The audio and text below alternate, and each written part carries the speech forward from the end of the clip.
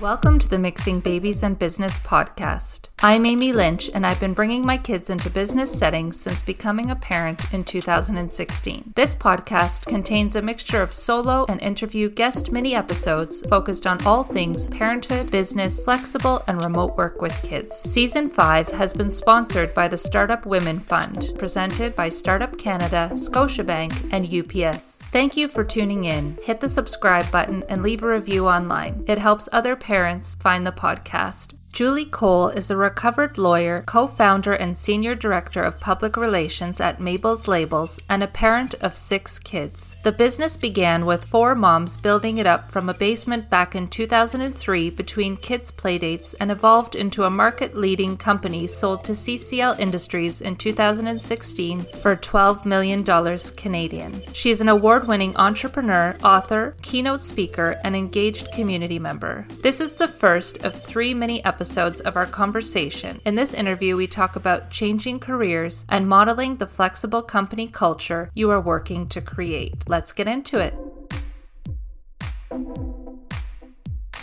Thank you so much for joining me, Julie. My first question is always about your life, your work life, your kids, and how you're doing business right now. So you are a parent of 6 kids, an entrepreneur, an author, a speaker. What are some of the ways in which you've adapted your workflow over the past couple of years, especially? Wow. Let me tell you. Okay, well, first of all, let's take it back a few years. So when Mabel's Labels started, which is 20 years ago now, I always say you need to know your why of why you started. And for me, it was around workflow.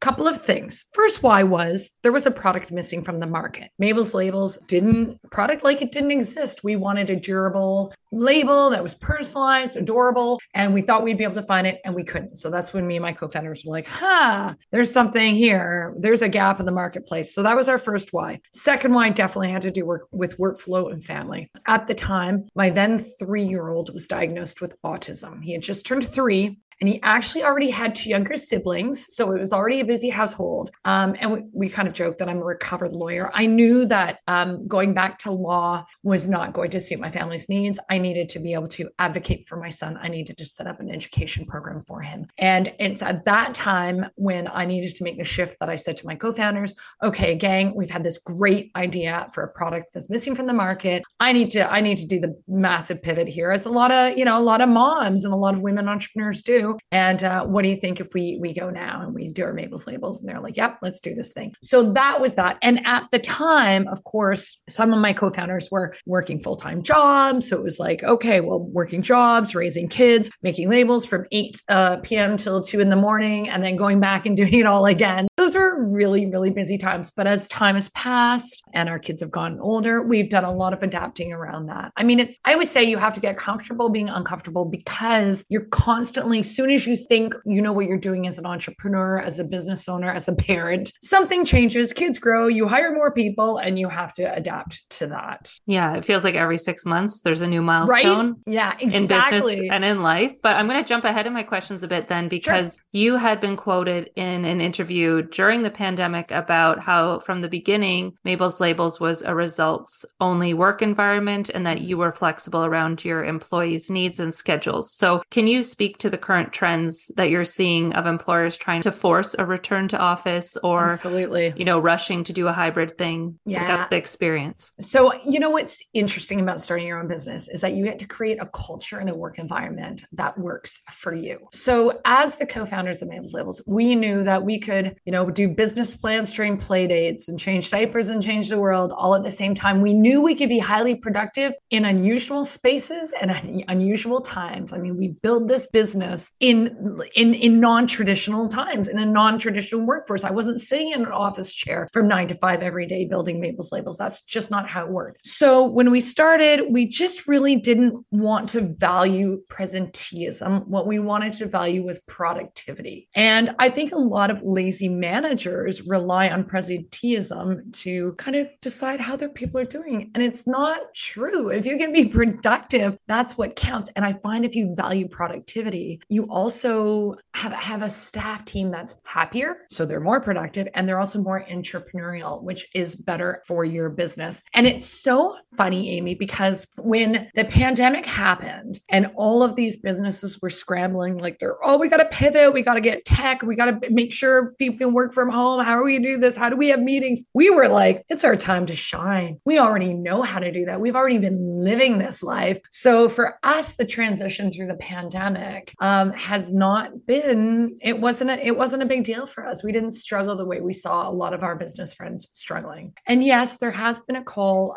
return to work. I think businesses have a lot of lessons to learn from this. I think if they're going to force people back into the office 5 days a week, 9 to 5, then they have not been paying attention. I think the workforce proved to society that people can be productive. And also, it was really nice that people were not wasting 2 hours a day commuting. It was nice that they could have dinners with their families. Families were healthier, which means people are happier at work. So I think all this forcing back to the office is very short-sighted. And I think if you manage your team properly and you create an excellent culture, that productivity can happen. And yes, I understand if you want to have the team there like a couple of days a week. I don't think that's unreasonable. If you're paying rent, I mean, I know we just did this huge renovation in our office. We're like, we kind of want people to come and enjoy it a little bit, but then at the same time, then create an environment. If you want people to turn up in your office, create an environment where people want to be. This is on to you, business owners. Yeah. So create something where people want to show up, be present. And in terms of supporting parents or primary caregivers, I've been speaking about this for a few years. And some of the things that I've suggested are flexible start and stop times. School isn't flexible for drop off and pickup. Usually It's a hard drop off time. If you're not there, you're signing them in at the office. If you don't have before and after care. And even though we have $10 a day daycare in Canada right now, or it's meant to be that, it isn't that. And the places that do have it have wait lists, and it's not always accessible for people. So do you have any ideas that you can share? You know, I've spoken about, does your workplace have a baby changing facility on site? Is there an area where someone can feed a baby if they need to? Is there any return to work program happening to encourage people to stay connected? Do you have any programs from Mabel's Labels or initiatives that you've tested over the years that you could share? Right. So I think basically just because of our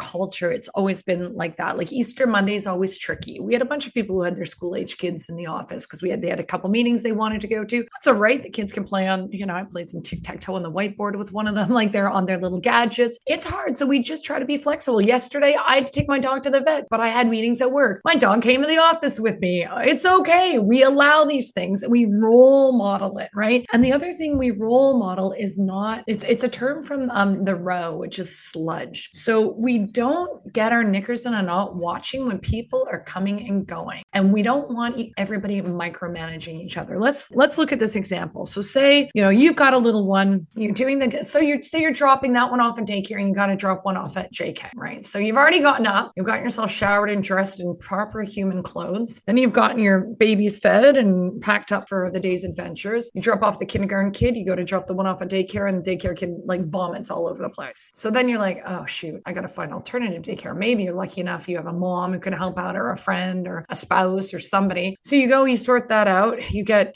that car cleaned, you get back, you get into the office at 10 a.m. and you've already really put in a full day work. And there's nothing more demoralizing than walking in and somebody looking at you and saying, oh, nice of you to join us. That is sludge. And that is the stuff you do not want in your office. That just, it's such a toxic culture, more like you should have walking in 10 o'clock, like, hey, how's your morning going? Good to see ya. That's how we want it to be. We don't have people having to lie and pretend they have a dentist or doctor's appointment because they want to go to their kid's Christmas concert. Like, go and then tell us about it. You don't have to minimize your screen if you're looking, or making a call to your kid's doctor or pediatrician. You don't have to hide that fact. We all have lives. We all have things to do. If you're getting your work done, great. That's what we want. And we want to have the flexibility we want you to enjoy your families.